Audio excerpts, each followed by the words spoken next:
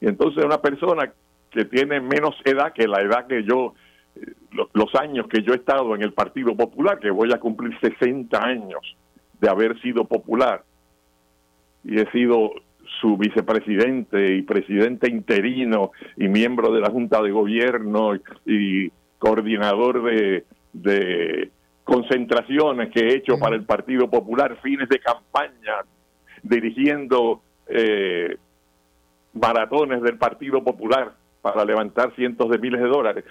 Aparte de ese récord, ¿verdad? Entonces, se dice que se me puede desafiliar, y cuando se pide de inmediato que se me dé una vista para yo defenderme, que se nombre un oficial examinador imparcial, en esto no se hace. Se dejan esa pasar vista nunca 3 se meses. concedió, Ronnie. Esa vista nunca se concedió. Esa vista nunca se concedió, Ronnie, por lo que nunca se concedió ni se contestó la carta.